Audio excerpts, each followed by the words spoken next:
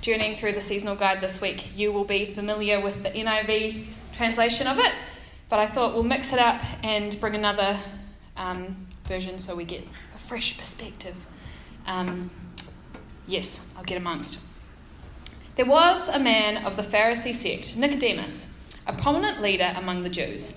Late one night, he visited Jesus and said, "Rabbi, we all know you're a teacher straight from God. Nobody could do all the God-pointing, God-revealing acts you do if God weren't in on it." Jesus said, "You're absolutely right. Take it from me. Unless a person is born from above, it's not possible to see what I'm pointing to God's kingdom." "How can anyone," said Nicodemus, "be born who has already been born and grown up? You can't re-enter your mother's womb and be born again. What are you saying with all this born from above talk?" Jesus said, "You're not listening. Let me say it again. Unless a person submits to this original creation, the wind hovering over the water creation, the invisible moving the visible, the baptism into new life, it's not possible to enter God's kingdom. When you look at a baby, it's just that, a body that you can look at and touch. But the person who takes shape within it is formed by something you can't see and touch, the Spirit, and becomes a living spirit. So don't be so surprised when I tell you that you have to be born from above, out of this world, so to speak. You know well enough how the wind blows this way and that. You hear it rustling through the trees, but you have no idea where it comes from or where it's headed next. That's the way it is with everybody born from above, with the wind of God, the Spirit of God." Nicodemus asked, "What do you mean by this? How does this happen?"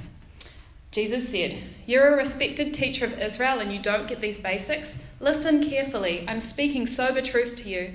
I speak only of what I know by experience. I give witness only to what I have seen with my eyes. There is nothing second-hand here, no hearsay. Yet instead of facing the evidence and accepting it, you procrastinate with questions. If I tell you things that are plain as the hand before the face that you see, and you don't believe me, what use is it in telling you things that you can't see, the things of God? No one has ever gone up into the presence of God except the one who came down from that presence, the Son of Man. In the same way that Moses lifted up the serpent in the desert so that people could have something to see and then believe, it is necessary for the Son of Man to be lifted up. And everyone who looks up to him, trusting and expectant, will gain a real life, eternal life. This is how much God loved the world. He gave his Son, his one and only Son. And this is why, so that no one need be destroyed by believing in him. Anyone can have a whole and lasting life. God didn't go to all the trouble of sending his Son merely to point an accusing finger, telling the world how bad it was. He came to help, to put the world right again. So, the passage starts with Nicodemus sneaking out into the night. And so I want to start with a question. What would you sneak out in the middle of the night for? Go to the next slide. When I was thinking about sneaking out of bed at night, I kind of imagine those sort of 80s or 90s kid gang movies where they bust out of bed, like get on their bikes and hoot through town to uncover a mystery. Or I think about my flatmates getting up at 3 a.m. to go and see the supermoon down at the beach. Or I think about me getting on my bike as a teenager to meet my friends and go and get an ice cream from the petrol station at like 1 a.m. just because it's the only place that's open. Or I think about how people drive through the night to see someone that they love. Or perhaps, in a less healthy way, sneaking out to get high or to get drunk or to get lucky. But in all these things, at a basic, deep down level, I think it's all for the same reason. I think the only reason someone would sneak out into the night is to feel alive. Because they have a longing and they want it to be filled. There's this beautiful poem called Thirst by my favourite poet, Mary Oliver, and the opening line of it is, "Another morning, and I wake with thirst, for the goodness I do not have." And this idea grips me that we humans are creatures that long for things. We have a thirst for goodness to be in us and to be external to us. We have this desire to be alive, desires to be filled. And for Nicodemus, There was a gap in his knowledge, a gap in his understanding about God. Just as a reminder, Nicodemus was living in an era before the internet, and before Encarta, and even before the Encyclopedia Britannica. And in fact, his crowd of people were pretty much the encyclopedia and the internet of the day.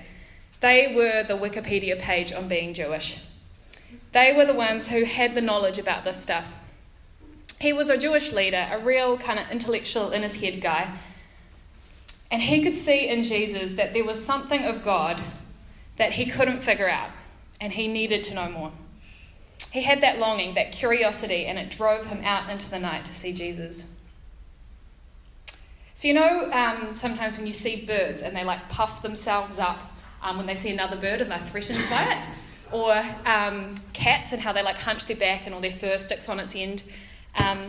This is kind of the way that I imagine a little bit that Nicodemus rolls into this conversation with Jesus. He has this curiosity, but he's kind of approaching Jesus as if he already knows the answers. He's a little bit like puffed up. He says, "Rabbi, we all know that you're a teacher straight from God." But pretty quickly, Jesus kind of steamrolls him, and Nicodemus is confronted by what he doesn't know about Jesus and what he doesn't know about God. Thanks. And so there are two things that I want to kind of draw out this evening. Firstly, Nicodemus learns that he must give up his life now to be born again. Secondly, that Jesus is more than a teacher, he's a saviour. So let's look at the first of these two things. In Nicodemus's era, the family that you were born into really mattered. Heritage was a big deal in Jewish culture. Being a child of Abraham and being connected by blood to the promise of God mattered to people. But what Jesus is saying is that God is starting a new family in which this physical birth to the right people isn't enough. There's a new birth, to be born again from above. In Jesus' answer to Nicodemus, he really got more than what he bargained for. He came along with a thirst, and then in this interaction with Jesus, we start to see that he maybe had some preconceived ideas about what Jesus was going to say, because he's a little bit unwilling to be able to take on these new ideas that Jesus gives him. He's like, wait, you can't go back into the womb and be born again. He's not really picking up what Jesus is putting down, which I guess is understandable, because Nicodemus is someone who stands with a lot to lose from what Jesus is saying. Jesus is saying, the fact that you're born into the right family and that you've got a lot of rank as a fancy Jewish man, your status, your intellect, it won't actually help you get ahead here. And in order to enter this kingdom, you're on the same footing as everybody else. It's the Spirit's work that enables you to be spiritually born again. And in this matter, you're like a helpless baby. Effectively, what Jesus says to Nicodemus is, all you think that will get you ahead in life doesn't matter. You've got to be born again by the work of God's Spirit. Next slide. Does anybody remember swing ball? Yeah, so good. So it's kind of like tennis for only children, or for people who aren't very coordinated. And I think that Jesus' interaction with Nicodemus is kind of like swing ball. Like, Nicodemus is going into this conversation expecting, like, this is the orbit of what we're going to be talking about. And then they start chatting, and it turns out they're actually playing tennis, and like where the ball could go is just so much wider than what Nicodemus has bargained for. So Jesus just starts shattering the paradigms that Nicodemus has. And it starts with this idea about being born again. But there's a second one too. As we saw before, the way Nicodemus approaches Jesus is that he believes he's a teacher. He says to him, Rabbi, we know you're a teacher. We all know that. You're someone who's called by God to do the mahi and teach us about life. But Jesus says, you thought I was just a teacher, and I am that. Yeah, but nah, I'm actually more than that. I am the Saviour. He says, I have been with God. I am the one who came as God to earth, and I am the life. Do you see the distinction here? Jesus does not just teach about life, he is the life. Jesus says, you think I am the example, a teacher, a helper. You think that you can get some teachings from me and then you can go away and do your best and God will have favour on you. But you've got to break out of that Jewish Pharisee thinking. Jesus is teaching Nicodemus about the difference between Jewish law and Christ's gospel. He gives Nicodemus these references to hardy passages of Scripture. He says about how this is the same Spirit that created the world, that hovered over the water, that brings you into new life. It's the same as the snake being lifted up in the wilderness, an image of something being lifted up in order to save the people. And he says, that's who I am, the one that has come to rescue the whole world. The difference between a teacher and a saviour is that a teacher teaches you how to do something you can do for yourself. And Nicodemus was pretty stuck in this way of thinking. But here is Jesus saying, there is something you cannot do for yourself, but I'm here to do it for you. I am the Saviour who has come to do something that you cannot do. And you can't be born again unless you believe that. So here are these two ideas come together. That Jesus is more than a teacher, he's a saviour. That out of his ridiculous love for us, Jesus would choose to come to the earth and live and die for his people. And that by this work as the saviour, people would be enabled to be born again into the new life. To be born into a new family, the family of God. Jesus is the one who is making this totally new way of life possible. Jesus is not just the teacher, he's the saviour. And this idea fuses with the other idea of an invitation to new life. And these things come together in what I call Jesus being eternal life. So that's how these things kind of fuse together in this passage. And there's this thing that I read this week about the gospel of Jesus having this demanding beauty, which I think is a great combination of words. That the truth of Jesus' gospel is beautiful, but if we are really to take in this truth, it will cost. The gospel is offered freely, yet we must respond. And here in this interaction with Nicodemus, we see this demanding beauty to take up new life. Nicodemus and all of us are called to let go of our old life. And Nicodemus had a pretty good life. It was pretty full.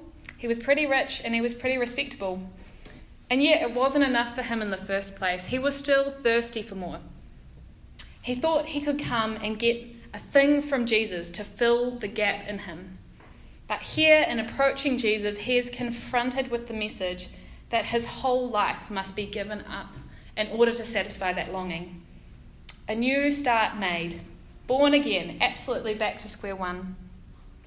He cannot be taught how to do it himself. He must rely on God's work in Jesus. A tremendous and a beautiful and a huge thing is offered in Jesus' invitation, but a lot is also required in response. The reality is that the call from Jesus to lose your life in order to save it is there right from the start. It can't be sidestepped.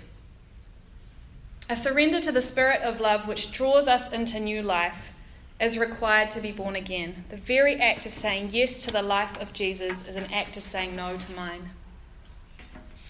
For those of you who were around a few months ago, we talked about this idea a few times around the theme of baptism. The act of dying to your old self and being raised up to new life in Christ.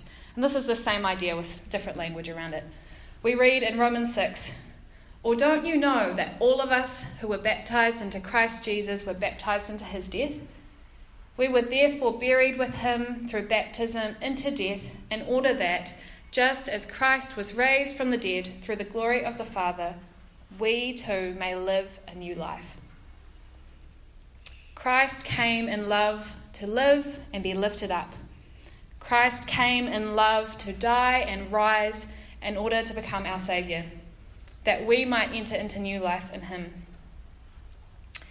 And what is beautiful is that even in the first step of trusting the Spirit, of surrendering to being born again, of choosing to trust Jesus, of choosing to be baptized, there is already evidence of the new life in us.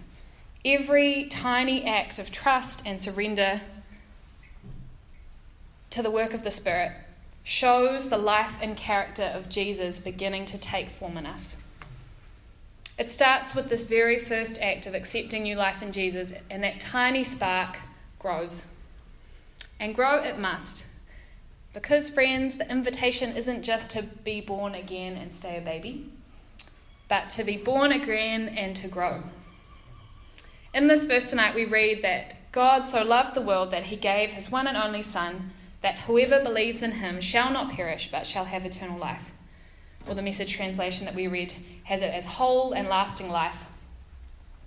And the thing is that it's Jesus who is eternal life.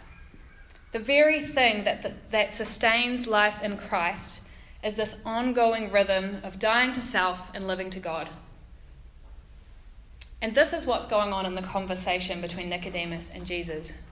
When Jesus is talking to Nicodemus about how the eternal life that he had was in the Father and that he has come from the Father, he's saying that life is the life that lives by giving itself away. As Alana shared with us a couple of months ago, unless a grain of wheat falls to the ground, it remains alone. But if it falls to the ground and it breaks open, it can bear much fruit. This is the life we are called to in the gospel. God's very own life, which he shares with us in Jesus. This is the gospel of life. The true life appeared in Jesus, the kind of life that denies itself for others and so becomes even greater than before. We are called to accept his life, his way, and leave ours.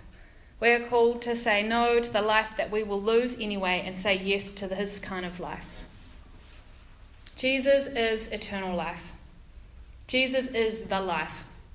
It is just Jesus and the abundance he creates, his creation, his reign, his way.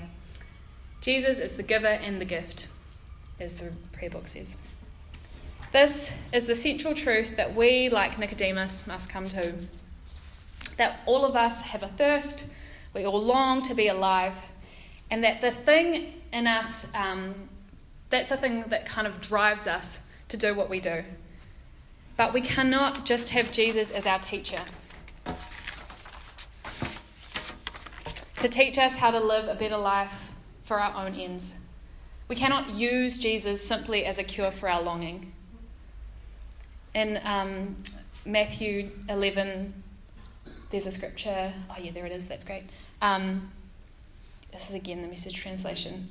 Are you tired, worn out, burned out on religion? Come to me, get away with me, and you'll recover your life. I'll show you how to take a real rest. A real rest. Walk with me and work with me. Watch how I do it. Learn the unforced rhythms of grace. I won't lay anything heavy or ill-fitting on you. Keep company with me and you'll learn to live freely and lightly. And the point is that Jesus' invitation is first to come away with me. Get away with me.